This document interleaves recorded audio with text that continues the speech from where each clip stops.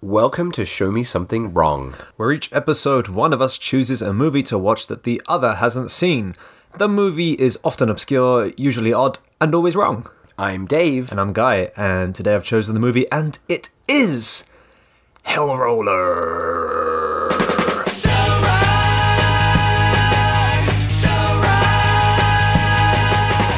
Well, this is going to be a very vocal fry episode, I guess, because we're both suffering from horrible hay fever. The pollen count is off the roof in Japan. Fucking charts.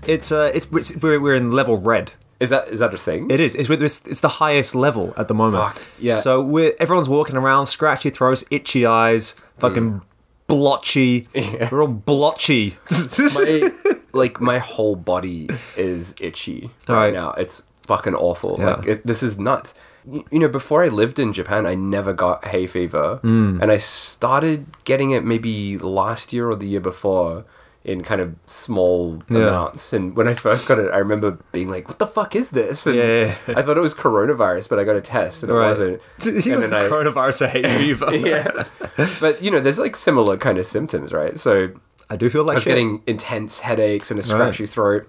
And I was describing the symptoms to my coworker, and she's like, that's hay fever. You got hay fever. Didn't know it was something that you could develop over time. This is the first time I've ever had it. Oh, it's nuts. I don't know about you, Dave, but I'm feeling a little bit like Eugene from Hellroller.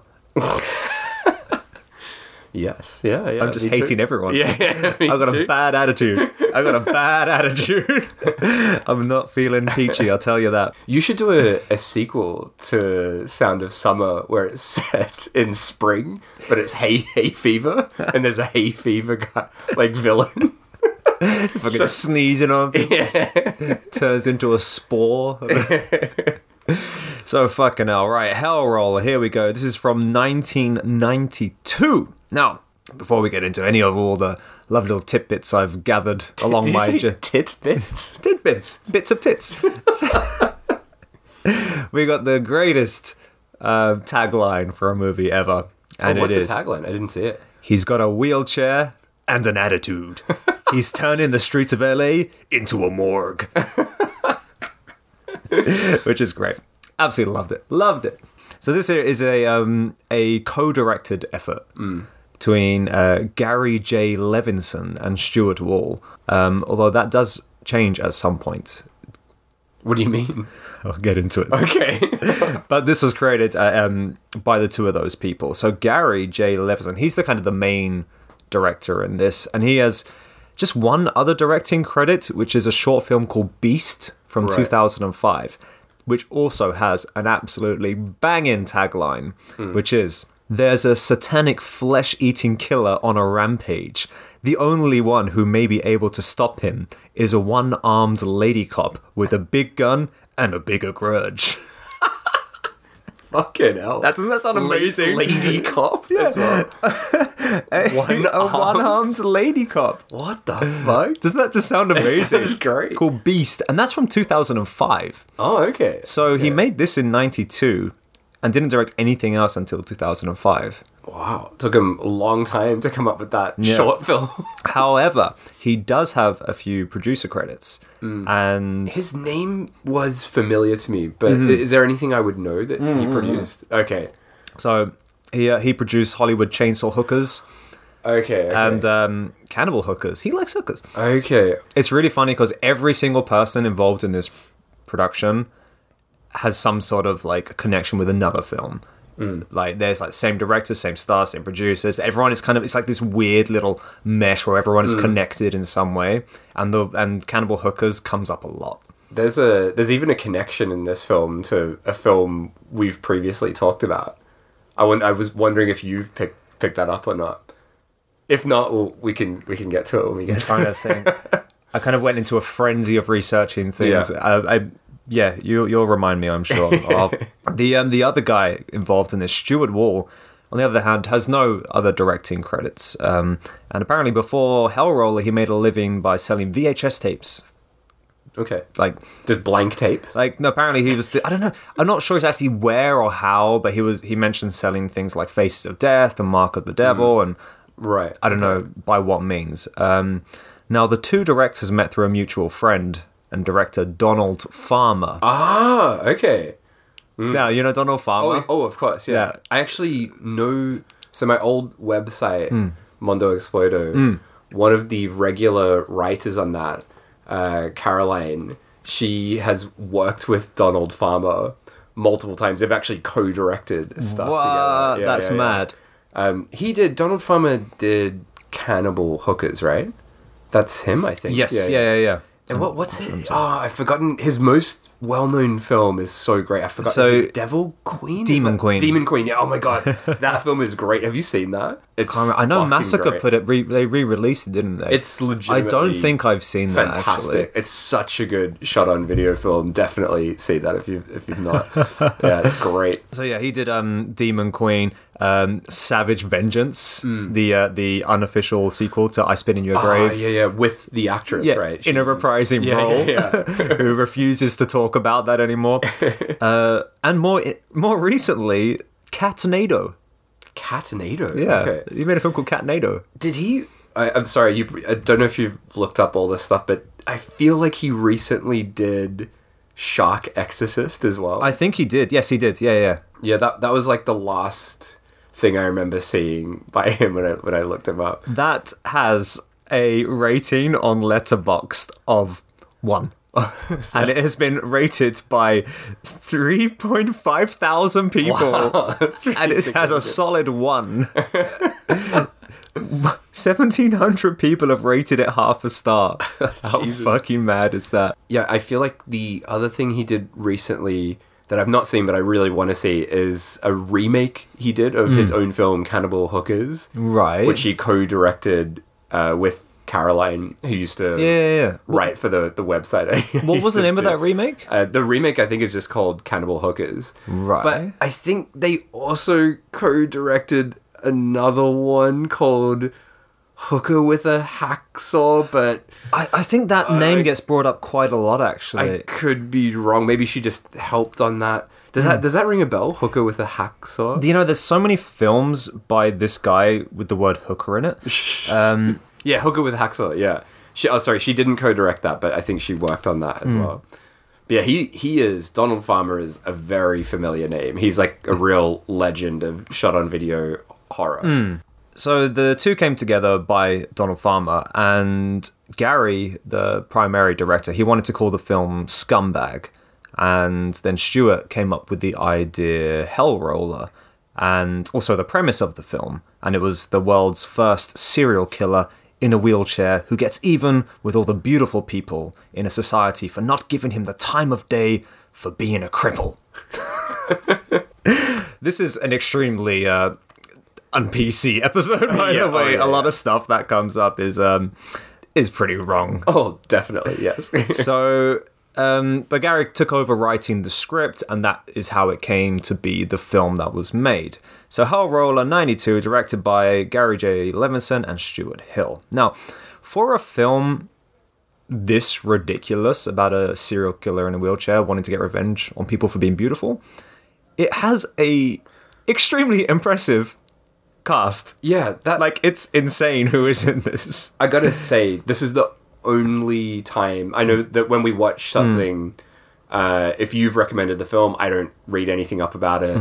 This is a time where I'm like, I have to fucking double check who someone is, because I'm sure we'll get into it in more detail later, but there is an actress in this that when I saw her, I'm like, what the fuck is she doing in this fucking movie? But then she's credited under a different name. So I was just like, no, but it's her. It's definitely her. And I just had to confirm it for myself. And look up that actress afterwards. But I'm sure we'll end up talking about her. So we're going to go through the various people that pop up and their other, productions, what they're known for as they come and go.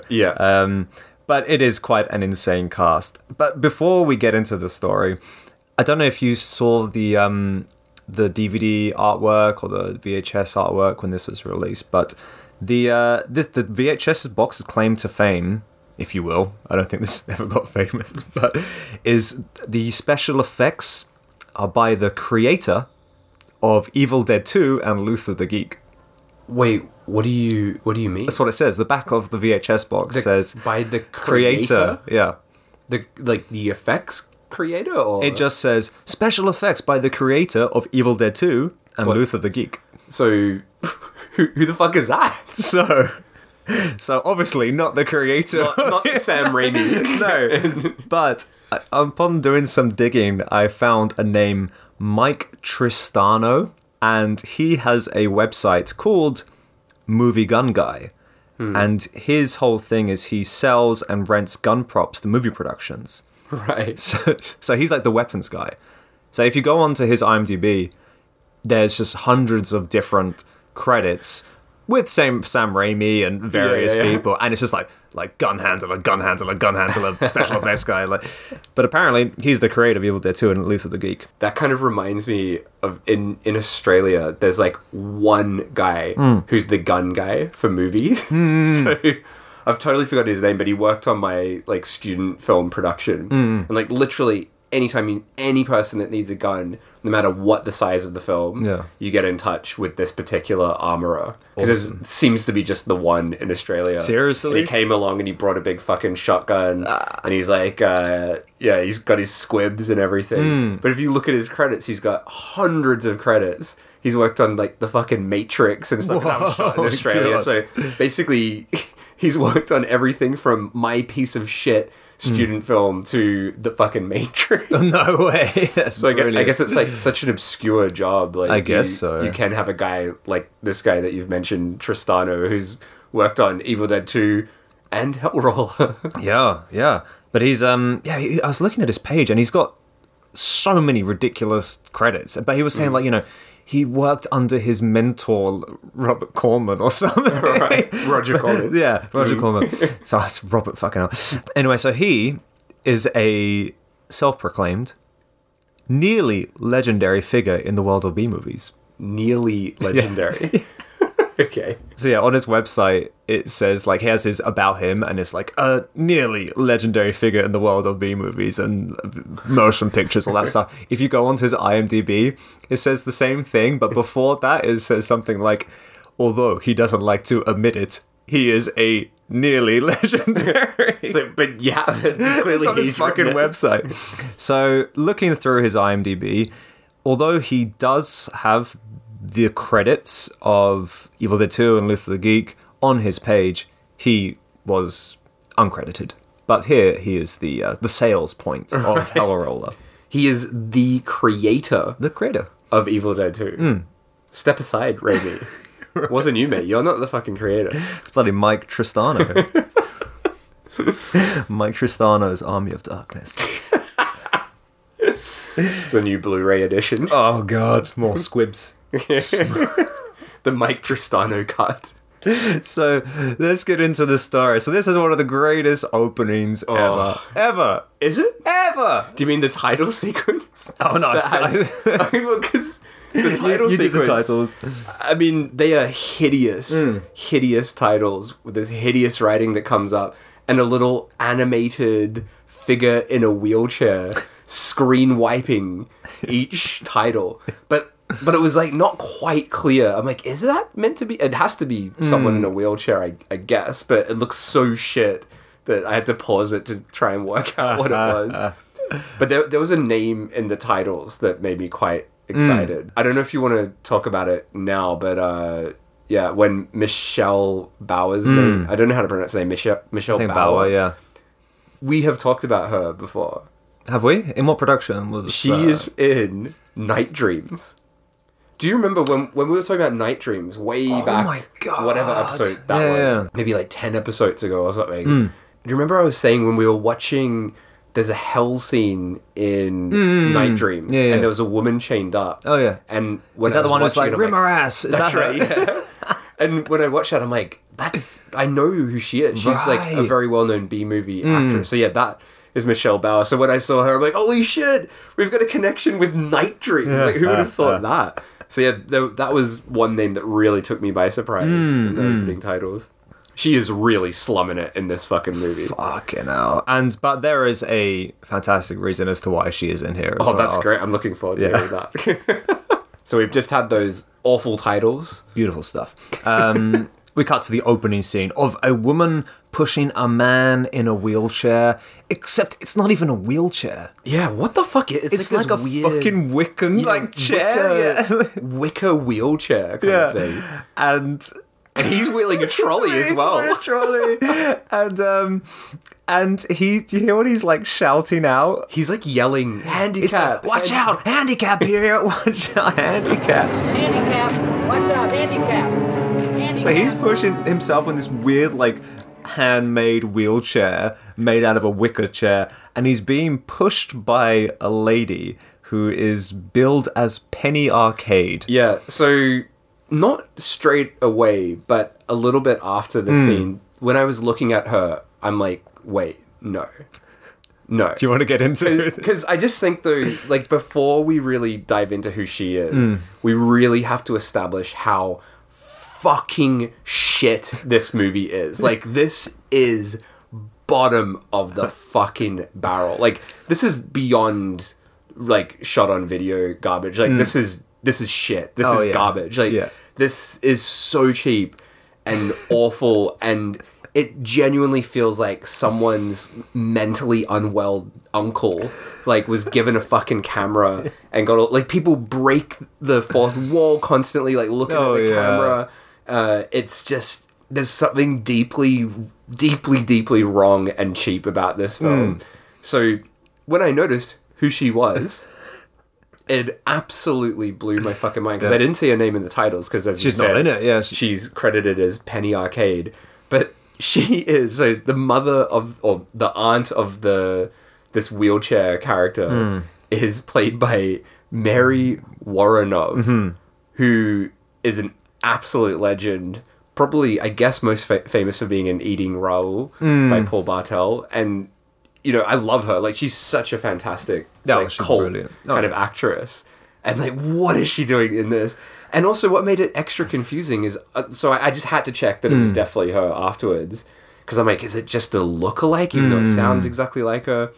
But when I looked up the film afterwards, I was kind of confused, because there's also a performance artist in New York called Penny Arcade, who's about the same age. And some reviews are like, oh, it's performance artist Penny Arcade, but it's not. No, it is her. It is Mary Woronov, 100%, with, you know, using a pseudonym, because she's obviously very upset about being in this film, I would imagine. I wish I had the answer as to why. I was really hoping you knew why. I searched and I just looked and I searched, but she's so prolific. She has so many fantastic cult titles to her name. You know, she works with Andy Warhol, Roger Corman. She's done everything. Yeah. Unfortunately, if you search Mary Woronov and Hellroller, nothing comes up. Well, how did she end up in this? It's crazy. I don't know. It is so nuts. All the other, like, the Scream Queen actresses, there is a reason why they're in there, and I can tell you that, and I'll get that into that at the end of the podcast. Right. But yeah. Bonkers that she is in this, as you said, piece of shit trash movie. Like I said, this is bottom of the barrel. It's beyond the bottom of the barrel. I really can't stress how, like, dog shit this film is. Like, I watch a lot of shot on video trash, and this is one of the most inept things I've ever seen. Like, scenes that she's in, there are jump cuts within the scene, because they obviously they only got it in one take, and then had to edit it around. Like that, it's terrible. And she's in this. It's crazy.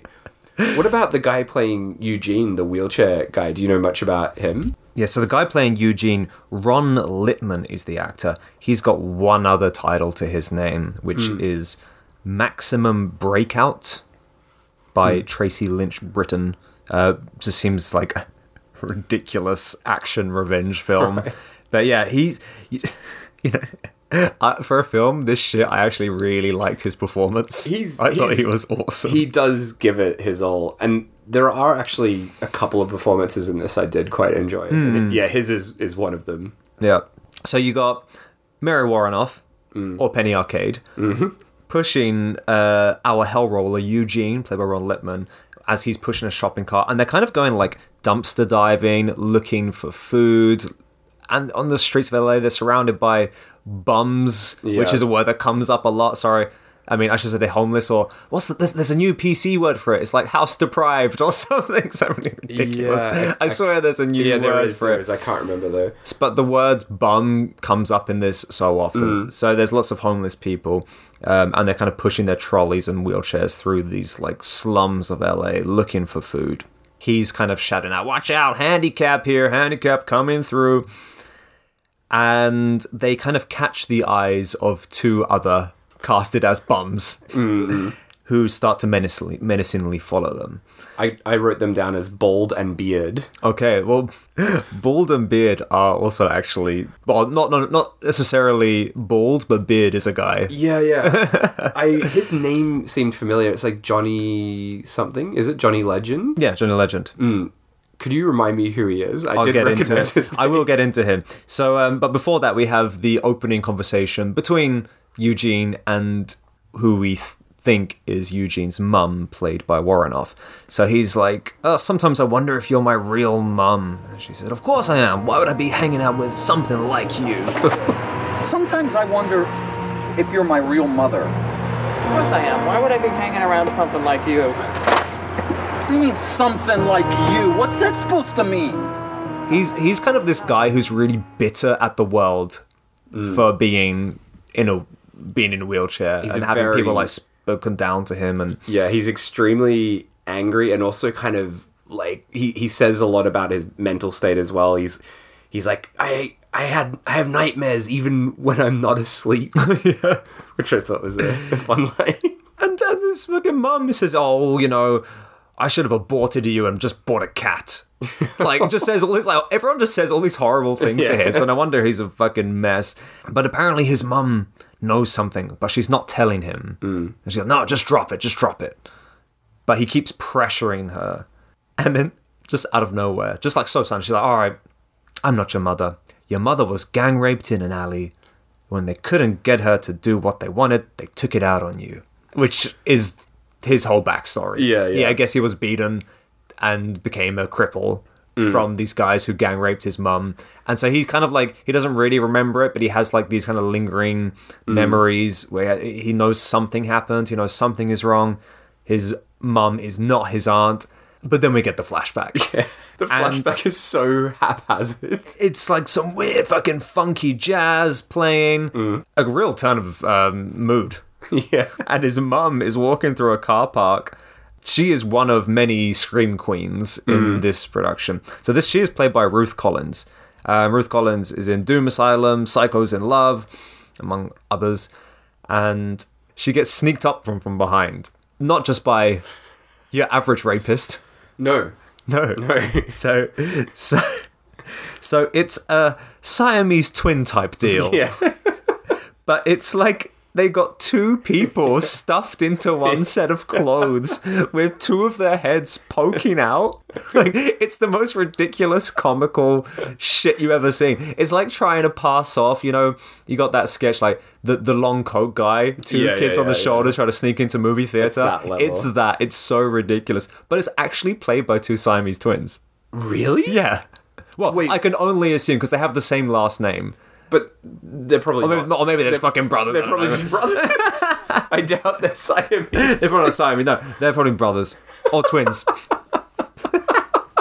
love that was your assumption. Well, they're brothers.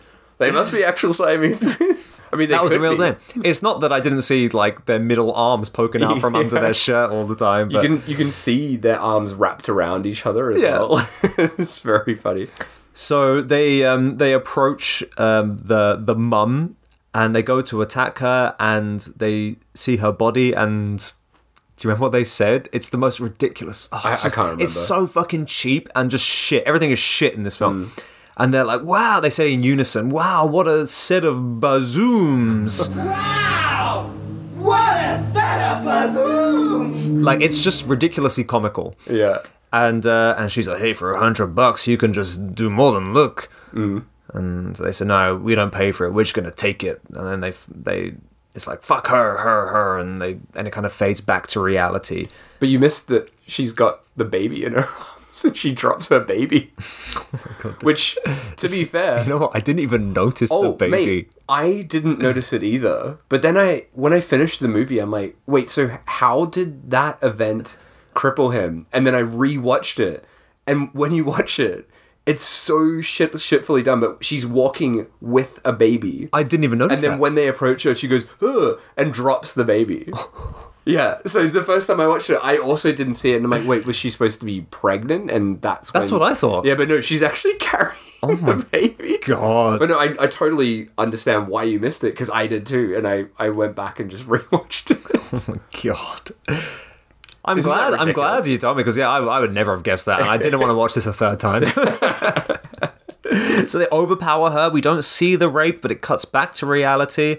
And now we know it was the auntie. She's like, they cut her throat from ear to ear and left you as a cripple. And then you get one of many Eugene's kind of like insane, rage-filled speeches, and he's like, I get so pissed off, so filled with hate, I just want to kill someone. I just get so pissed off, and I just get so filled with hate.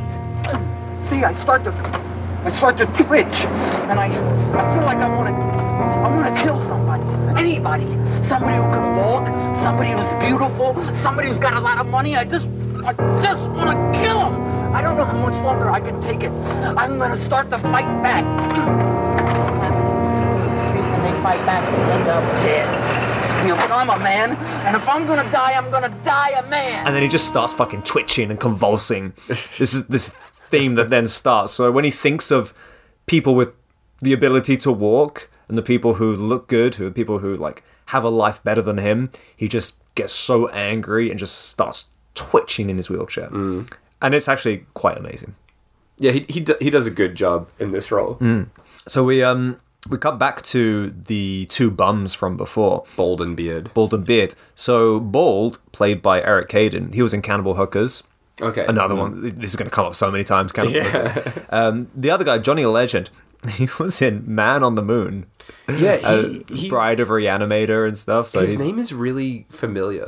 Yeah, he comes up quite a lot. Is he a musician or something? I feel like there's something. I don't know. His name is super familiar to me. Well, write in and tell us. But this scene of these two guys is fucking ridiculous. Yeah. So they're like talking about what they're gonna do to Eugene's aunt, basically. And it's kind of like an Abbott and Costello who's on first kind of routine. But they're like, all right, we're going to rob, rape, and kill, just like always. It's like, wait, what do we do first? We rape first or we kill first? And it just goes back and forth with like the bald one just being like, wait, could you write it down for me? And it goes for ages. And at this point, I was like, fuck this movie. That scene is so painful to get through because they're both torture. Like facing the camera and like talking. It's like some weird stand-up sketch. And he's like, "Stupid, you can read and I can write. What good is writing it down gonna be?" Like, it's so fucking painful to get through. Yeah, I totally get your hatred for this. At the same time, it was also like, I can't believe someone filmed this. And it kind of made me happy that someone did. So now the aunt is on a rooftop. A rooftop that appears relentlessly. I feel like they filmed the entire film on the same rooftop. There's a lot of rooftop. Yeah. A lot of rooftop. And she gets approached by the bums, and she's like, "What do you gentlemen want?" And he's like, "We want to rob, rape, and kill you." And then she's like, "Fuck you!" She gets rid of "fuck you," and like she runs away. We want to rob, rape, and kill. Fuck you. Fuck you. They chase her down, and Harry. Did you get what he said? No, what did he say? He's kind of great. I love his performance in this. This is Johnny Legend. He gets really, because he's got a really kind of like nasally voice in this. Yeah. And he comes up to the camera real close and he goes, "Oh, it's dying time, and then some." And then like we kind of get this weird fucking red flash on the screen. There's loads of shitty filters all the way through this film. So many shitty filters. Yeah. So we never really see much blood or killing for a film that is about a killing rampage. And especially a film that is from the creator of Evil Dead 2. Yeah, you would expect some fucking special effects or some shit, but no, it's all filters. I got color filters. I also that last scene that we have Warren of, and she is so good in that scene. I fucking love her. She's so funny. Fuck you, get away from me, get away! Like when she's like running away, it's like so over the top and comical. Yeah, it was a delight to see her in this film, even though she only has about 5 minutes of screen time. Yeah, unfortunately, the film just goes down further down, real downhill from here. It's like she is the prime. This is the best thing about this film. Yeah. Unfortunately, she goes pretty early on. Well, yeah, it goes straight into some utter fucking madness after this. So we've just seen, or not seen, Warren get killed. And then we just cut to a sort of street evangelist kind of guy rambling about chocolates and Jesus and... He says Jesus is like an Oreo cookie. Yeah. He says one side chocolate is the Holy Father. The other side chocolate is the Holy Son. And the cream in the middle is the Holy Spirit that binds them all together. Your delivery was much better than his. If only I was not 3 when this was made, I would have been the street preacher. Oh, God. And then that seems to have nothing to do with anything. There's so many scenes that are pointless. Street preacher guy. And then we see Eugene outside at night. He doesn't know where his aunt's gone. He's rolling around. He's really, really annoyed. Yeah, calling out for his mum. We then cut to a detective finding Voronov's body. Yeah, that shot is so bad. It reminded me of back to my days when I was like a film school teacher and like seeing high school kids productions, because it's in one shot, right? Yeah, where this detective pulls over like a white bloodied sheet. So it's sort of from, I guess, the aunt's body's point of view, and he's just like, look at this, like, oh, it's just a street slut, like, and just he's just rambling about how, like, you know, what a shit person she is for ages. No one's gonna miss her. No one's gonna care. It's just some street slut. Why the hell they bother me with this? Nobody will miss her. Nobody cares. And it just goes for ages, all in just one shot. Yes. That's it. It's so dumb. Oh, awful. So then we come back to the rooftop. So the guy in a wheelchair is on a rooftop, rolling around. How did he even fucking get there? I did wonder that. How did he get up there? And he bumps into the Siamese twins that raped his mum, which I thought was going to be a thing many years ago. Yeah. I thought this was going to be a revenge kind of thing on these Siamese twins, but that does not play into the film whatsoever. No, they're just there. They're just there. So he was reunited with his mum's rapists. Didn't need to be. There's no point to it in this story. There was no reason for them to be Siamese twins in the first place. That is so much pointless shit in this film. And they're like, "What do you want?" And he's like this fucking angry, dude. And he's like, "An audience with the king." For some reason, it doesn't make any sense. And they're like, "Follow us." And like, why? And this is where Eugene meets the king of the bums. And this guy is I don't want to spoil something, but the actor that plays this role gives both my favorite performance in the film and my least favorite performance, because he plays 2 roles, but this is his first role as the king of the bums. And this is genuinely quite funny, his performance as this character. He's sort of doing, so this king of the bums, he's kind of doing it as like this, hey, forget about it kind of king, and he's hamming it up like crazy. And for a lot of it, he literally is like cracking jokes and looking at the camera like, oh, can you believe this? It is so funny. And honestly, nothing cracks me up more than that kind of bad, fake Italian accent kind of thing. And this guy just, is mugging it up so hard. And he's clearly loving this character. Like, he's loving doing it. It's super he's having funny. the time of his life. He is the best thing in this film. So he basically runs the world of underground bum shenanigans, and people come to him for advice or to help, to help whatever problems they may have. But he's kind of this guy's always angry. He's always like flicking back and forth to me, laughing his ass off and getting really like intensely angry. Kiss my ring. Yeah, it's like, kiss the ring, you fuck! Yeah. What can I do for you this fine evening? Yeah. It's just very schizophrenic. Yeah. And Eugene's like, I can't find my mother. He's like, you come to me, ask me for a favor, you fuck. He's like, but I'll help you. Come back tomorrow. I just come back tomorrow. He's also like, he's really angry that Eugene hasn't paid a tribute. He often says he hasn't paid any money. I think, is it also this scene Eugene's like, everyone calls me a crip as well. Yeah.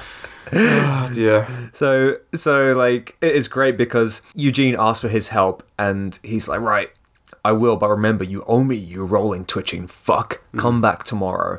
And he sends some of his like bum guys lackeys to go and like find something about his mum, and Eugene kind of like twitches and rolls off and immediately rolls back onto screen. I was gonna say that it's so this is how shoddy this film is. Just we have him like, all right, we'll go find something out. So you would expect to then see them going to find out what happened, something in between, but no. It's just back to... It's like watching a play. Yeah. Like the lights go down, they come back on, and Eugene rolls back in again. If no time has passed whatsoever. When I first watched it, I initially thought he was coming back to like... He's like, I forgot to say something. It's because there's no like change in lighting or anything. It's still nighttime. It's still exact same. The camera doesn't even move, I swear to God. It just kind of rolls back into screen.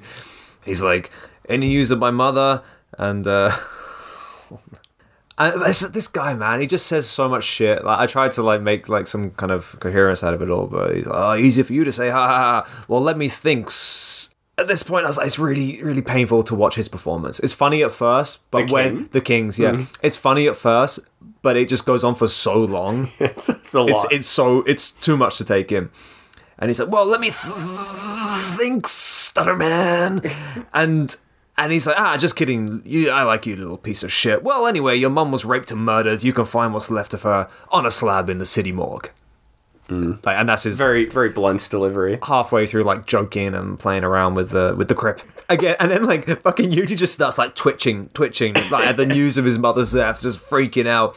And the king of the bums, he wants his payment. He's like, oh, you got my money, you twitching. Fuck, get the fuck out of here, you owe me. Really angry, still laughing, kind of maniacally. It's good to be the king, am I right? He's having fun in this role, though. The whole thing is just the like static camera on a tripod. Yeah, like, I think pretty much every scene, bar a couple of like close-ups, is just like one static camera shot. It's not a very dynamic movie. No. It's two directors. Yeah, two directors for this. Like, come on. Yeah. So then we get Eugene back on the roof. This time talking directly to the camera, face on, twitching away. And he's, I'm all alone in this world. And then he's angry. And I kind of really believe his anger in this. Like, his deliverance is quite amazing, I thought. But he's like, God help the next normal that fucks with me. And so he calls everyone else the normals. And this starts his killing rampage of normals, aka non-disabled people. Yeah, then we cut to his first murder, which is pretty funny. So we cut to like a 24-hour gym, and there's a big tough man, big bold tough man, working out, and Eugene comes. This was very funny. This actually made me laugh quite a lot. So Eugene comes into the gym, and instantly this tough guy is like, what the fuck are you doing here? Lifts him out of the wheelchair, takes him outside, and tosses him out onto the street and puts his wheelchair in the trash. Just so harsh, so unnecessary. I know. And then this guy, like, he's digging out the wheelchair from the trash. This other guy just shows up. And Eugene's like, no, please don't, please. Like, I need that wheelchair. And this guy that's digging him out, his name is Donald. And this is, I think this is one of the directors, right, playing this role. Yeah, because I think I saw that in the end credits. And this character, Donald, is, probably my third favorite thing about the film. So Warrenov, number one, The King, number two. But this guy is his performance is shit, but the character's quite funny. So he's this guy from Tennessee, and he describes himself as the Fellini of horror pictures in Tennessee. I'm Donald, and I come here from Tennessee. You know, I used to be a motion picture director. I was the Fellini of horror pictures in Tennessee. Just a weird kind of reference. Is this like a tribute to Donald Farmer? It's a dig at Donald Farmer. It's a dig on him. So yeah, like I said, he's played by director Gary J. Levinson, and he says, I used to be the motion picture director. I was the Fellini of horror pictures in Tennessee, and his name is Donald. Yeah, right. And yeah, it's a direct dig at Donald Farmer, and who was the guy who introduced the two directors. And there is a reason for that dig. Okay. Are we going to find out now? Later? Okay. Oh, damn.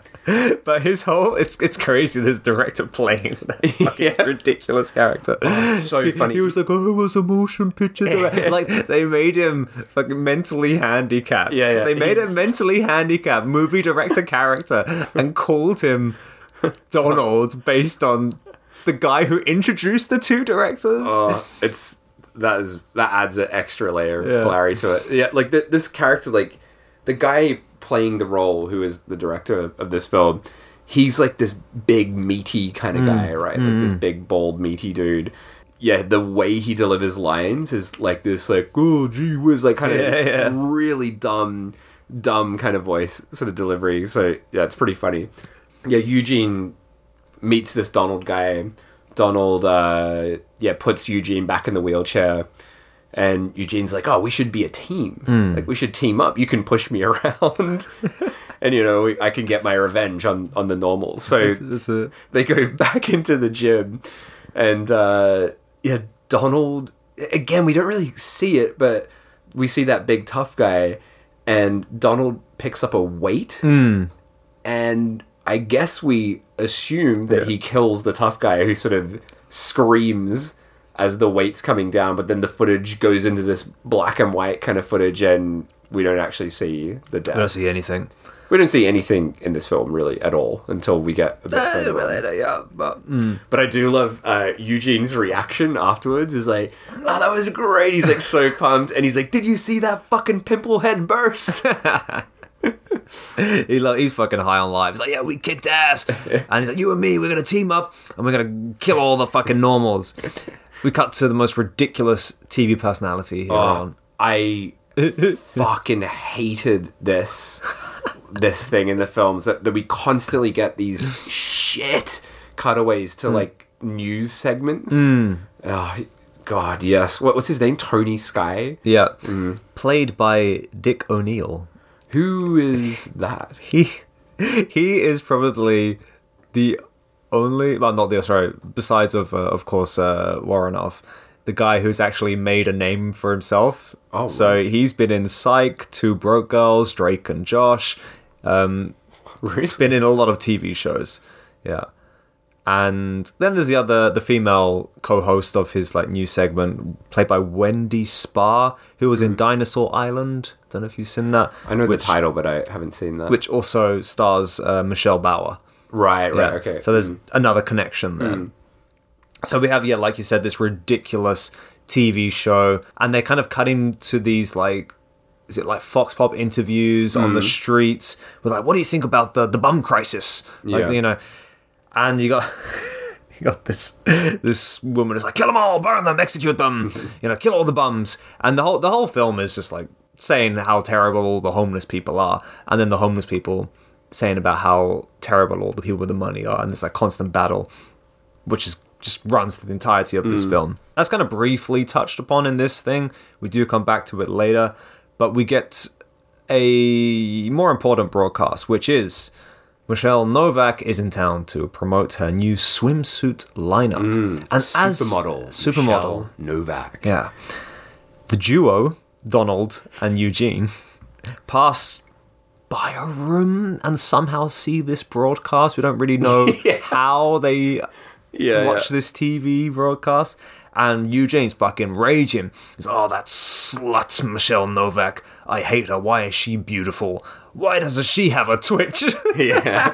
And he's like, that pisses me off. We need to fucking make her pay. He's angry because she can use her legs Yeah. as well, right? And Donald's like, do I get to do nasty things to her? God. And then, oh my God. Do you remember what they say after this? Talking about Jeffrey Dahmer's new cookbook and shit. So that's the other kind of running joke, if you can call it a joke, that we see a couple of times where the newscasters are talking about serial killers. It's like such a lame little bit of satire, isn't it? It's like, oh, Jeffrey Dahmer's got a new book out, and we're going to be interviewing him later on. And I think later on it's like John Wayne Gacy is being released from prison and is opening up an orphanage or something like that. It's so dumb. Shut up. Shut up, movie. Really stupid. But you can tell they're like, oh, this is some fucking funny satire we've got here, boys.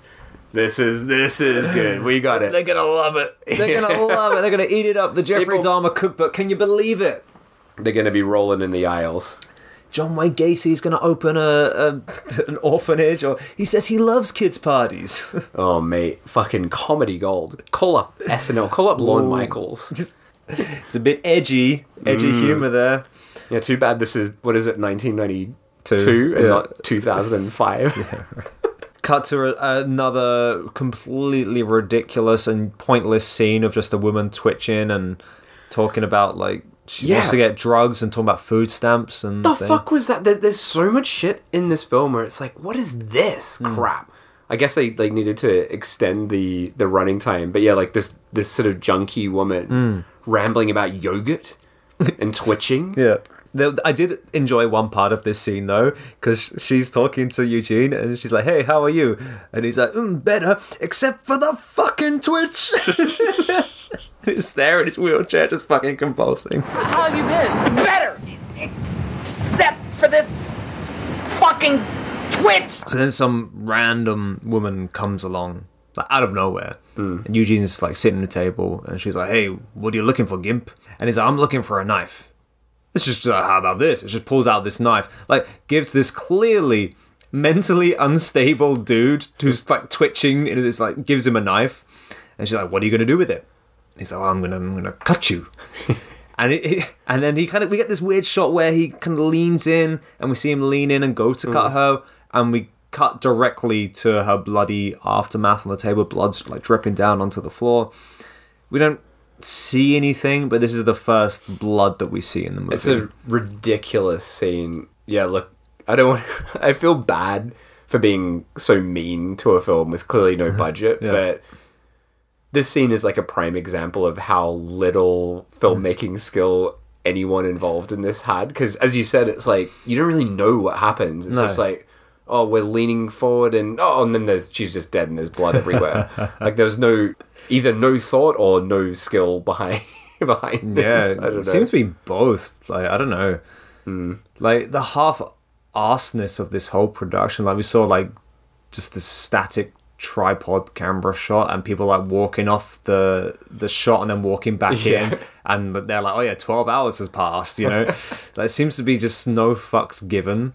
There's a half-arsedness, but there's also like a weird. It's weirdly unique in, like, the way that people talk and a lot of the jokes. Not so much the edgelord stuff, but just the stranger stuff in this makes me think that they did care about this, right? But they just didn't know how to put it together. I don't know. It's I just don't know. Right. It's so weird.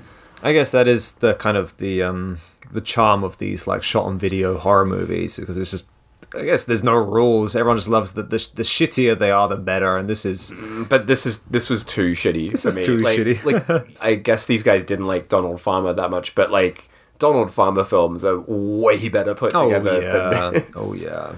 The scene that happens next made me so angry, and I actually timed it. Oh, you did? So I was curious at how long it went on for. So what happens in this next scene, Michelle Bauer, she's playing Michelle Novak, the supermodel, right? She's just in a hotel room, I guess, and walking about. She puts on some utterly shit music. Some of the worst, like, it's barely music.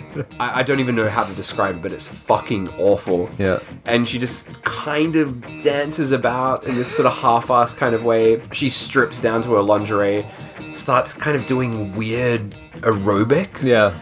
And it just goes for fucking ages. And there's all these like cross dissolves and like she's like thrusting her crotch in the air. And like It's so long. there's like also there's a bit towards the end where like the song stops Right. and she just has a drink and it's just silent. But so this whole scene of her fucking dancing around, thrusting her crotch about, this scene was 5 minutes long. Wow. And let's point out that this film is a 70-minute movie. So this scene is 7% of this fucking film was that scene of her dancing about, and it was honestly torture to watch that scene. I was so angry watching it. Was the 5 minutes, did it stop there? Because I feel like that shit starts again soon after. Oh yeah, there's another bit that I timed. That's Oh, a bit wow. later. Yeah. Okay. So, yeah, she's done her long-ass aerobic scene. The duo roll up to her hotel room. I don't know how they know where she lives, but Donald busts the door in. At this point, Michelle is now in the bath, and we have another long scene of her just washing her body. I didn't time this bit, but it was quite a few minutes. And that it also, like, because it's so shitfully put together, time makes no sense in this. So it might sound like you're saying the scenes out of order, but you're not. You're actually saying them correctly. So Donald and Eugene bust in. Yeah. Then we cut to her in the bathtub for ages Yeah. before anything happens between them, which is ridiculous. But that scene of her in the bathtub as well, it's so long and it's really unerotic as well. Like it's like lunges. It's just lunges. You know, it's like gross lunges in this shitty motel. and just like the video camera just like zooming in sadly. There's just something really grim about it. Oh god, I that was so shit. This whole bit was terrible. But then we get the best line ever. You might have to remind me what it is. So she comes out the bath and she's like, "Who the hell are you?" And Eugene's there in his wheelchair and he goes, "I'm your worst nightmare." And Donald goes, "And I'm Donald." Yes. I'm your worst nightmare. You know, Donald. That is fucking funny. And also before that line as well, like, so Eugene and Donald are watching her in the bath. Yeah. Did you notice that Donald is drooling? Yes! Like full-blown drool hanging out. And I must admit that was quite funny. Like, that's a pretty great attention to detail. But, oh man, you're so right. That delivery of, "And I'm Donald." I was not expecting that. I did not. I think that's genius writing. That was... Because they kind of like wrote him as this like mentally disabled guy. "I'm your worst nightmare and I'm Donald." I wonder if Donald, what's his fucking name? Donald Farmer has has seen this. Oh, surely he has, yeah. But I loved that it. was probably, in the whole film, maybe the one bit of genuinely great comic timing. That was genuinely very funny. So Michelle Bauer, or Novak, her character, she tries to run for it. They stop her. Donald's like, "Can I do nasty things to her?" He like pins her up against the wall, right? Yeah. She's like, "I do it with men, not apes. Why don't you get yourself a rubber doll?" And Eugene's like, "No, I want her dead, not fucked." And he kind of gets angry at Donald now because Donald just wants to rape her, right? Yeah. So he somehow jumps out of his wheelchair. Yeah. Like, how does he do that? And he's kind of hanging off Donald's neck, kind of strangling him. Yeah. And then he's like to Michelle, "Hey lady, you want to help me over here?" That was actually quite funny. So he basically gets her help in taking care of Donald. So Donald falls back. Eugene's kind of pinned under Donald, strangling him. Michelle's on top, strangling him. Donald's just like getting strangled by both parties. And Michelle's like kind of crying as she strangles him. It's a pretty good shot. I thought it was a pretty good shot. I mean, there wasn't... Within a terrible film. Yeah. Like one of the better shots. She ends up killing him. And then Eugene is like, "You stupid bitch, it's all your fault. You're like, mine." He asked for help. Right? Like, what the fuck? He's clearly mentally unstable. And he Let's give him crawls, some credit, he crawls back into the wheelchair. She runs to the bathroom, locks herself in, and then we just cut to him wheeling himself away. Yeah, he's got like the knife in his mouth, and he's got some blood on him, right? Yeah. And then we're just back to that bathtub, and she's Yeah. like gutted. Like, not as in, like, sad. As in, she's literally... her entrails are hanging out and she's all bloodied up and dead. It's a pretty good gore shot, actually. It is, but also it is quite a weird thing to just not have the murder scene in there. So we don't ever see the murder, but we see the aftermath. And again, it's like very, very badly filmed. It's like just some guy. It's just like some guy with a camera, just kind of like waving it around, just trying to like film whatever he can get. It's very. It has that feeling of it, right? It's like, come on, guys, we got to get this done. Yeah. Like, we got 2 days to film this movie. Let's get it done. Yeah. I have a lot of questions about the next scene. The next scene, Jesus Christ! Yeah. That's just another one of those mad scenes. What's going on here? It's a completely pointless scene. But we have Eugene's back on the rooftop again, and he's complaining about things being annoying if you're in a wheelchair, right? Yeah. He's like, oh, you got stairs, you got this, you got that. And it's like, yeah, but you got up on this rooftop, so How did he even get there? I don't know. But then this next part, I just didn't understand this at all, and I was wondering if I missed something in the story. But we just cut to a guy going down some stairs. But was it Eugene? The actor looks like Eugene, but I don't know if it was. No, it wasn't him. no. But anyway, so a random guy going down some stairs, and he's freaking out that like things are on him. He's like, oh, get him off me, get him He's off like a me. tweaker. He's like clearly high. Yeah, going all nuts. And there's all these weird, kind of these shitty video effects again. Yeah. And then he chops his own hand off. He like cuts his hand. That's He's like, it. ah, get him off me. And he cuts his hand off. And then that's it. And that's it. The fuck was that? I feel like you're also making it sound better than it is. Yeah, You don't see him cut his hand No, off. no, We yeah. cut to a video filter, and then the next shot is just a stump. Yeah. But it's just this random shot of this guy just tweaking out, and be like, get him off me, get him off me, I need to get him off me. Next scene is him with no arm. What was that scene? No context whatsoever. Flipping Don't know who it is, don't know what he's taken. There's no after effects of it. It's just pointless. Filler. But not even good filler. It's not even good filler. It's not even really filler. It's just like, I don't even know what that is. And the next scene as well, it's also kind of filler. We get like a couple walk in, and they just walk in forever, and then go into an elevator. They're like a bit drunk, right? Yeah. Like stumbling about. Go into an elevator, start fucking. The guy says the girl's name wrong. She Yeah. gets angry. I also, like, for that bit, I'm like, did he say it right? I mean, I couldn't hear the dialogue.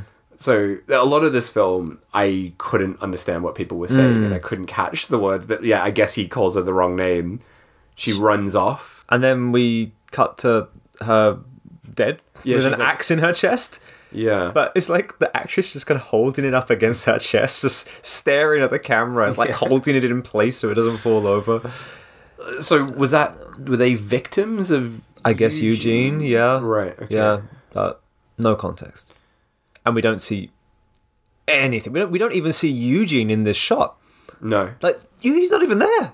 It was like they finished the film and they're like, it's like 60 minutes. We need like another 10 minutes for us to be able to release it on video. What have you got lying around? It's like, well, I got this scene of this guy cutting off his hand. Well, not cutting it off, we were just like... He's probably got like a leftover freaking out. prop. you know? Yeah. And I got this shot of this thing that I didn't finish. Like, put it in. That's what it felt like. Yeah. Oh, God. No, it's another just like there's so much like unnecessary stuff in here. And then we come back to the interviewing the people for the TV show, The shit news the bum stuff. crisis. What should we do with the bums? I thought what she said was actually quite funny. She's like, use them for scientific experiments. Use bums. They have no reason to live anyway. And when you're done, you can grind them up and use them for pet food. It works for me. That's what I do. That's what I do anyway. That's quite funny. So Yeah, we also get that stupid John Wayne Gacy joke in this bit. And then the next scene, which is the same shit with Michelle Bauer, starring, I don't know if I can fucking say her name properly. Oh, yeah, I know. Hi, Patia Lee. I don't know how to say her. I always thought it was Hypatia. Okay, Lee, right. But I'm not sure. You But yeah, could be, yeah. So this is someone I recognize straight away. Uh-huh. But yeah, we cut to a woman dancing in her lingerie and timed this scene as well. So it's similar to the one before of Michelle Bauer. This one goes for 4 minutes. Not quite as long, but still pretty fucking long. Considering that in this 70-minute film now, so that means that almost 10 minutes, 1/7 of this film is just fucking dancing, just people dancing. It's like, get the hot girls in, make them dance, Oh, and that'll give you God. most of your runtime. And this was extra as shit. Like, there's just no effort put into this. It's just like, there's not even any fucking aerobic stuff here.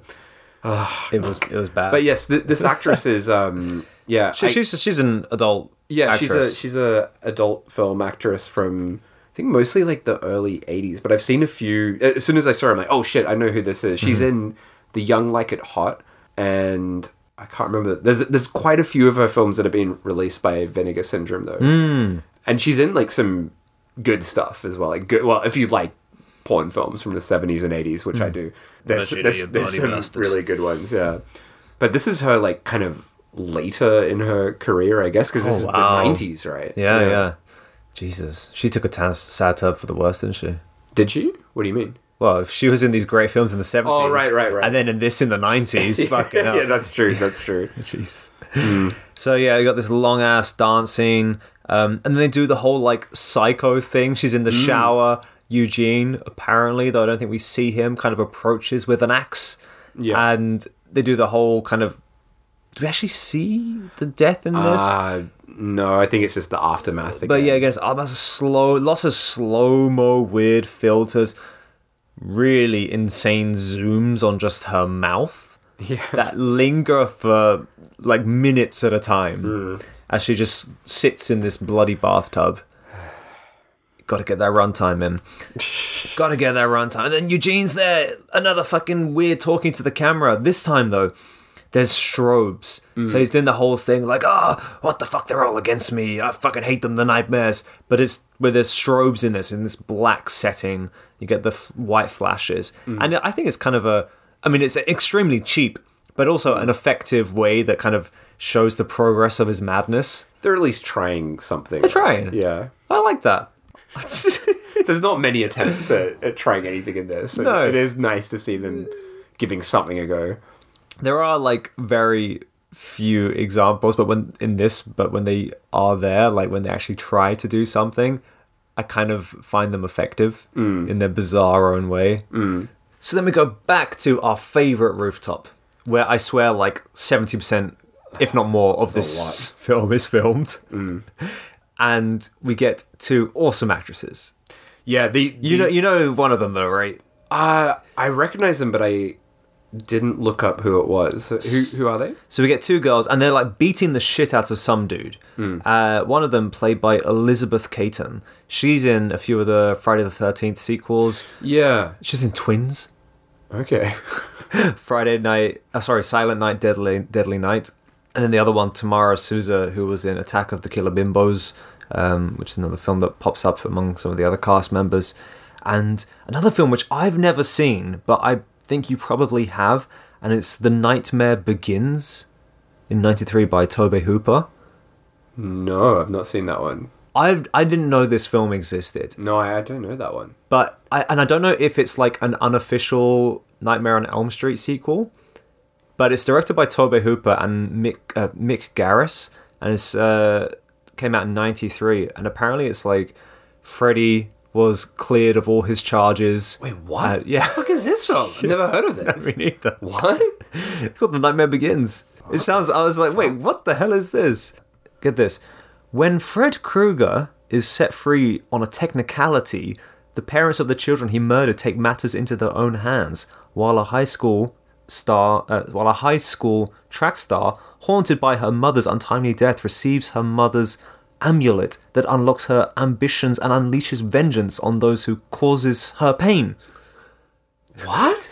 Like, doesn't that just sound fucking bizarre? But the fucking poster is Nightmare on Elm Street. You got Freddy Krueger in his role. Freddy. Oh, fuck! It's a Freddy Nightmares episode, I think. Oh, okay. That makes sense. But it's 90 minutes. What? And it's Robert Englund in his role. Well, he was in that. He was in the show, right? I've never actually watched that show. I never watched it. No. Always wanted to. But she's in it. There you go.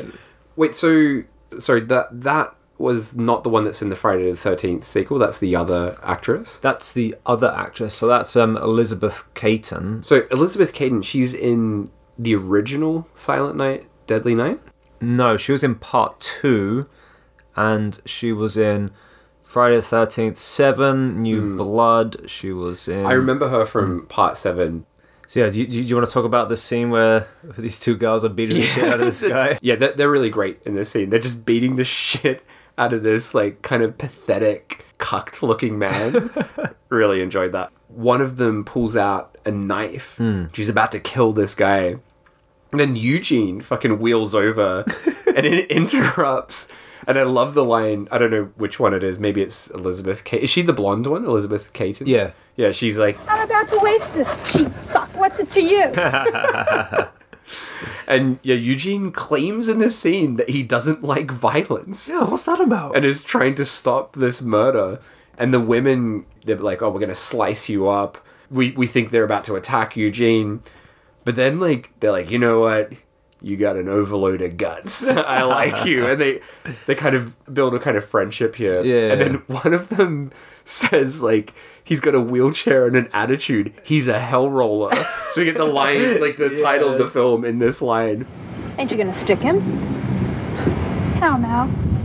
He's got a wheelchair and an attitude. He's like a real hell roller, ain't you, Crip? I told you about that Crip shit. And yeah, they introduce themselves. So we've got Lizzie and Bunny, right? And yeah, Lizzie kisses Eugene and they walk off. And Eugene is like, fuck, this is great. He's like delighted about, you know, this kiss and meeting these women. And he's like, oh, I love her. And then it just goes a bit nuts. That's it. Again, like fucking sudden change where all these weird video filters just start pouring in. He starts twitching. He gets this weird fucking psychotic hallucination of the two girls that literally just walked off screen are now bullying him, calling him names, like saying he's a Crip. And yeah, what's cooking, Crip? yeah, and he said, oh, fuck you, I thought we were friends. Then he snaps out of it. And suddenly he's there holding a giant wooden stick. And then suddenly the girls are all back on screen. But the thing he says before that, he's like, I'm gonna fucking wait for them. I know they come here. I'll wait for as long as it takes. And now they're back. Again, it was another fucking walk off camera, walk back on camera. It's impossible to know if there was supposed to be time like between there or not. But yeah, he's got this giant stick and he skewers them. Yeah. On this pole stick kind of thing that he's got. And then I love the shot after this. Like, he kills them and then he just starts freaking out and he starts spinning around in his chair. Yeah, he's like the mob is like spinning around. Fucking I loved it. Ridiculous. The bit after this is where I started to like, my patience was really wearing thin at this point. Eugene's like looking in the yellow pages for mad doctors. He wants to find a mad doctor. Already at this point I'm like, oh fuck this film, I hate this shit. And so he goes to see a mad doctor and he wants a potion to turn normal people into freaks. Yeah. And the guy playing the mad doctor is the same actor that plays the King of the Bums. But this role, I don't know what it was, but I've never wanted to punch a character so much as in this scene. This mad doctor character is the same level of mugging that he's doing for the King of the Bums, but it just doesn't work here. It's just so irritating. It's like, imagine like a bargain bin, you know, Jerry Lewis kind of thing. It's so irritating. So annoying. And again, we get this stupid shit of people going off and then coming back. So Eugene's like, all right, I'll pay $22. And the mad doctor's like, all right, I'll have it for you tomorrow. Yeah. He's like, all right, I'll be back. And he looks at the camera. He does the fucking line. Looks at the camera. Yeah, he does the Arnie line. He goes, I'll be back, looking at the camera. What's and that then about? We cut to the next day, but it's the same shot. He doesn't even leave the room. Yeah, it's just the same shot, and he's just there for the potion. It's like, why didn't he just buy it on the fucking spot? Why did you have to make it the next day? My notes here, it just says, fuck, this movie sucks, all in capitals. Oh, fuck. I love it. I hated that doctor character so much as well. I kind of liked it. Oh, fuck, dude. He was so irritating. And, like, after he gets the potion, Eugene leaves, and we just stay on the doctor for fucking ages as he's like hamming it up, like, Oh, the bum! oh god, So the conditions of the potion is that it has to be mixed with water for it to have any effect. But as the doctor says, not just any water, but that bottled water that the stupid people buy. And when they drink it, it will retard their cultural development. Oh dear. And they will start to look and smell like a bum. And they won't be able to go a second without saying, hey buddy, you got a quarter? And they won't be able to walk past the cigarette butt without picking it up. So I've made some bum turning potion. Oh boy. Cut to. And this is actually probably one of the greatest scenes ever. Is it? It fucking is. It's so funny. The red light district. Yeah, stuff. yeah. I was baffled by this. Maybe you can explain what fucking happens in this. I don't know if I can explain it, but we cut to like some nudie bar and there's a hooker, and the hooker is played by a Lucia Mortato. She's been on... She was in The Voice of the Moon. I don't know what that is. By Federico Fellini. And, what? Wait, what? Yeah. No. What? Yeah. But looking at her, like, IMDb, she basically plays a lot of dancers and hookers, and is mostly left uncredited. She's like you said, you have the go-to gun guy. She seems to be like the go-to hooker. What was it called? Voices from the Moon? The Voice of the Moon, 1990. Apparently she played a dancer in that. I gotta say, this is a Fellini film I've never heard of. Right. So, like, pretty damn late in his career. I think he died, like, a couple of years after that. Oh, right. Well, at least he got to work with the amazing Lucia Mortato. Yeah, it would have been Of Hellroller fame. A highlight of his career.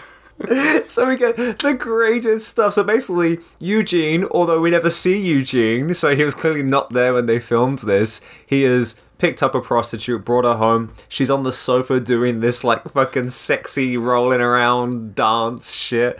And out of nowhere, from outside of the fucking frame, a hot iron, just comes, some guy holding a hot iron, comes in and just starts burning her. Well, that's what I was confused, because, like, there's no Eugene in He's not even fucking so there. I didn't understand that this was supposed to be him doing that. Oh, it must be. He's on a rampage. I was just baffled by that whole sequence. And you get this great shot, just a man holding an iron off fucking camera, coming in and putting it on her naked body, burning her, while this, like, fucking sexy jazz music plays, and she's just screaming. Oh, mate, this actually cracked me up. And it was kind of like, so it was almost like Blood's Diner levels of ridiculousness. Yeah. It was very, very silly. Oh, yeah. Loved it. And there's more of him rambling to the camera, and then we go to the water purification center. Before that, there was one of the funniest cutaways I've seen in some time. Just between Eugene ranting about the nightmares and then the poisoning the water, there's just a shot of one of those, like, street performers that, like, throw the fire sticks. Oh, God. I'm just like, what the fuck is this? And it was clearly just, like, a piece of, like, you know, random footage that they just filmed, like, a street performer. I feel like that's a thing, isn't it? And it's a thing that reeks of amateur filmmaking. Yeah. And I see it so many times in, like, indie horror films where someone will just see something and they'll film it and then just put it in because it's, like, I don't know, it seems a little bit artistic or something. Yeah. And you get a lot of, like, just, like, spiders crawling along the floor. So it's like, film the fucking spider, put it in, it's creepy. Get the fire guy flipping the fire things. Yeah. You get those weird, like just like shots of pigeons and shit, you know, like where people just find something, film it, put it in their movie. And that was a great example of this. So anyway, we get this water purification center scene where he somehow adds the potion into the machine. We never see anything. Yeah. But then you must have loved this next scene. I did love this. We've got this, like, posh rich guy drinking his water, right? Yeah. That's been poisoned. And he drinks, he's like, delicious. He loves it. Delicious. Simply delicious. Too bad everybody can't afford this delicious water. Common peasants. Can only afford tap water. Poor common bastards that they are. And then after that, so he's drinking this poison water, he starts turning into a bum. But like the version of the bum is like this Cockney kind of bum. He's like full so Cockney good. bum. What happened to me? Oh, I've become a bum. Oh, blood. Ah! Cool, blimey! What's happened? I've become a bum! Oh, it's so like, good. when he said core blimey, like, it was perfect. I absolutely loved it. And played by Douglas Dunning from Cannibal Hookers. There you Once go. again. The whole cast of that. Cage isn't it? Fury, he was in that as well. So then it's become like a epidemic, right? With all these people turning into bums, in the film's words. Yeah, the news guy, I've forgotten his name, Tony Sky, whatever it was. He's on screen, like, talking about it. Then he drinks water, turns into a bum as well. The female reporter turns into a bum too. And it's ridiculous. Like, it's so... like, I fucking loved it. Crass over the top. I Like, loved it. It was so good. I hated it. Potion has people into hated it. bums. It's awful. and you got Tony Sky, he's like coming up to the camera, he's like, "Oh, you got a quarter." It's so ridiculous. And there is not any film like this. Oh, come on, it's so good. And then the girl drinks it as well, the female co-host, and then she becomes a bum as well. They're just like coming up to the camera, running around the studio looking for change. Oh man, I was cracking up. I was not cracking up. I was loving it. I cracked up at the English man, but that was extremely stupid and funny. Yeah. But as it went on, I'm like, oh, please let this movie end. Please let this end. Oh god. So anyway, the Bum King has gotten word that that Eugene is out killing normals, and he's not happy for some reason. Yeah, why? I don't know. The Siamese rapists are there from the start, so he sends the goons to go and get Eugene. We cut back to Eugene. He's all angry, as he always is, rummaging through this garbage, and he's going on one of his many rants, saying things still really relative to this time. You know, he's saying like these idiots, they're throwing away their food, they're throwing away these clothes, and you know, and he's cold and he's hungry, and he just keeps talking about how stupid everyone is. Idiots. They throw out their food, they throw out their clothes. Idiots. Idiots. You know, but obviously he's suffering, he's cold, he's hungry, he's alone. You get all the rich, normal people who have all these luxurious things. You know, throwing them all away. And, you know, which is, you can say the same thing now. It's still very much a thing. It can still be said. Which is why I kind of love this film. Because it has that underlining message, which is still so relevant. You really don't agree with me. You're just like... Yeah, I think it's like... It's trying to do that, but it doesn't get there. I would argue with you with that. I think he does. I mean, don't get me wrong, this film is trash. I think, but his performance sells it. I agree that he does a very good job at selling what is an absolutely dog shit film and horribly written film. Yeah.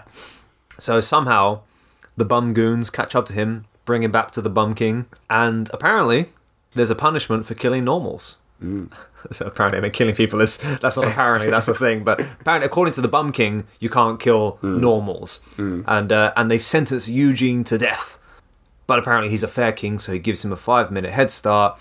Then we cut back. Yeah, this is the most confusing cut. So many moments. We like cut this is back the worst to one. Eugene rolling up towards the Bum King again. So I think they met in a different place. Yeah. Like he bumped into him, but it's still on the same rooftop. I really didn't. I was so confused by that. And the Bum King wants his money. Eugene drops some money on the floor, and as the Bum King goes to pick it up, Eugene kind of grabs him and then rips out his eyes with his bare hands. And that's actually pretty great. It's like one of the very few bloody shots in this. This end part is like the kind of few effects that we have, right? Yeah. So he rips the eyes out, and then he rolls about, and then the king's lackeys attack him. At this point, they carry him off. Yeah. He's like screaming like crazy, and then we get a very harsh cut. That's quite amazing. This final cut of just Eugene's head. Yeah. Just in a garbage bin. The garbage bin, fucking hell. It's real harsh. And that's it, that's the end. And then the credits just roll. Yeah. But that probably one of the most baffling things for me is that last shot of his severed head in the trash can, because they would have had to take a mold for that, right? That's actually the actor's head. I was confused by that, because, like, you would have thought it would just be the actor, with using his real head, and they put some makeup around the neck. Sure. But it looked like, they'd made a mold of the head, and it was a fake head, which is quite expensive to do. Yeah, that's... Yeah, and just for that shot. Which is insane. Just for that. Yeah. Very weird. Like, they didn't even use it in, like, a death scene or anything. Yeah. What a waste. That's a good point. And that's it. That is Hellroller. Yes. That is Hellroller. Loved it. You know what? I had a great time watching this. I mean, don't get me wrong, absolute trash. But it's that final level of trash. I think it's like it's definitely... There's no other film like this, I will say that. That's true. That there's nothing else like this, and it's very, very not entertaining, but it's fascinating to watch because it's just so bizarre and how this came about. Like it's just kind of bonkers to me. Yeah. But I gotta say, there were many times watching this where I was just looking at the running time, waiting for it to end. Please, when will it end? Yeah. Would this be like your most hated film that I've shown you for this podcast? No. Would that go to Worm Eaters? Yeah, Worm Eaters I absolutely despised. This film is a weird one where it's like in between love and hate, where I really loved parts about watching it, and then there were also scenes where I'm like, oh my fucking god, like the dance bits where it's like, come on. Christ, yeah. And this was just, it was really fascinating to watch just because it is so bizarre, so strange. So have you got more your tid or tit bits, I have as you call them? some titty bits here.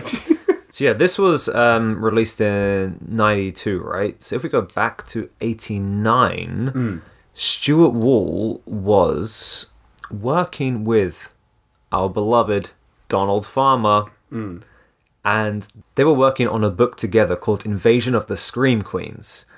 Because they made this book, they essentially had the connections and contacts with plenty of Scream Queens. Okay. Yeah. Hence why Michelle Bauer and all the, that lot is in this film. Apparently they tried to get Tracy Lords to get in it as well, to be in this film. Oh my god. That didn't happen, obviously.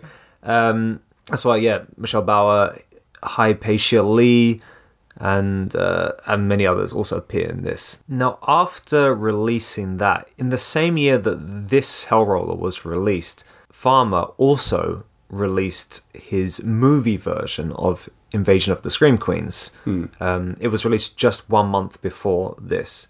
Now, the person who was doing set photography on Hellroller sold the picture of Michelle Bauer to Donald Farmer. And it was the picture of Michelle Bauer in the bathtub of having all her guts ripped out. And Farmer used that as the cover picture for his documentary, Invasion of the Scream Queens. Right. But he didn't have the rights to it. The guy who sold it didn't have the rights to sell it. So the directors of this film took Donald Farmer to court. Right. They sued him for the use of this image. And it went to the People's Court, but unfortunately they couldn't sue him. They lost the case because they didn't have any evidence of financial loss, and the judge kind of like threw it out. Seems quite petty. Yeah. It's difficult to really pinpoint when all of this happened because the two were kind of made in unison with each other, released within just a month of each other. But it seems to be that's where this kind of bad blood between the two parties came from. And anyway, so they lost the case. It got thrown out, and that was the end of that. Now, apparently, the co-director Stuart Wall, he at some point sold his rights to the film back to Levinson. Levinson changed the credits to make himself the sole director of the film. Right.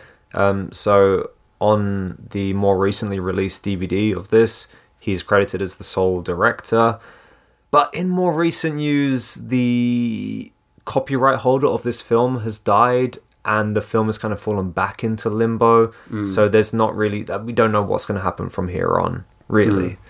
But I really just think the whole court case feud between the two parties, especially the guy who introduced the two directors, ended up getting sued by one of them because it seems like everyone is connected. Yeah. Everyone has a connection. Everyone is in each other's movies. They produced each other's films, directed his films, Everyone knows everyone in this film. So like you said, it seems very petty, but for the guys to go and base one of the main characters on the guy who introduced them to them just sounds quite hilarious. But I've not read the book that Farmer put out, nor seen the documentary, but the documentary VHS still features the picture of Michelle Bauer in the bathtub from Hellroller on the front cover.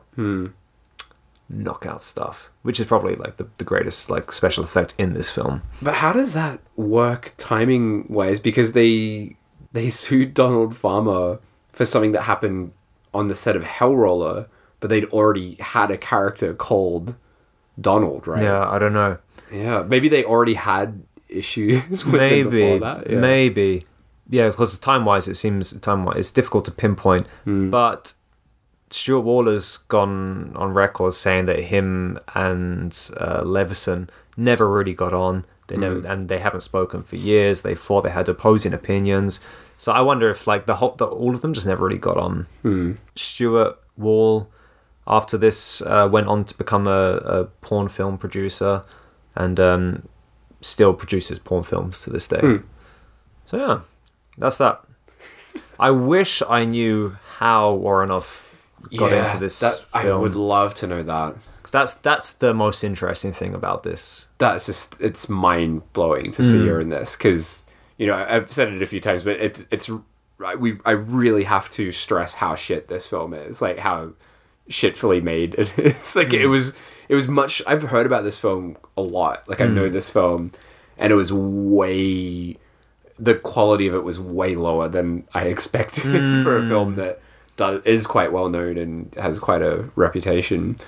But yeah, pretty crazy. So, final thoughts, Dave? Are we going wrong-ometer time? Or anything else you want to say? Say how much you loved it?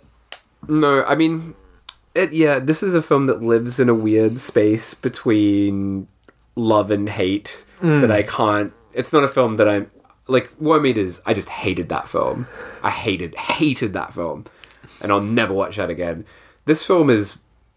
You know, I don't know. I don't know how to react to it. Do you know what I mean? Like, it's just so odd. And I think it's a deeply stupid film. I do definitely think it's stupid.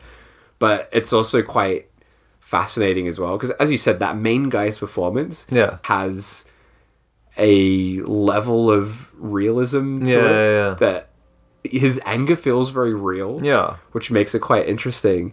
But then there's just so much shitty filler, and it's such a bizarre watch. Yeah, so strange. It was not what I was expecting. Oh yeah, for a film that is so talked about, like in certain circles. But you know, I've heard a lot about this film, and I was expecting it to be a bit more normal than it is. If you know what I mean? Yeah. So it was deeply strange. Yeah, I'm kind of in a similar boat. I was expecting something a bit more normal.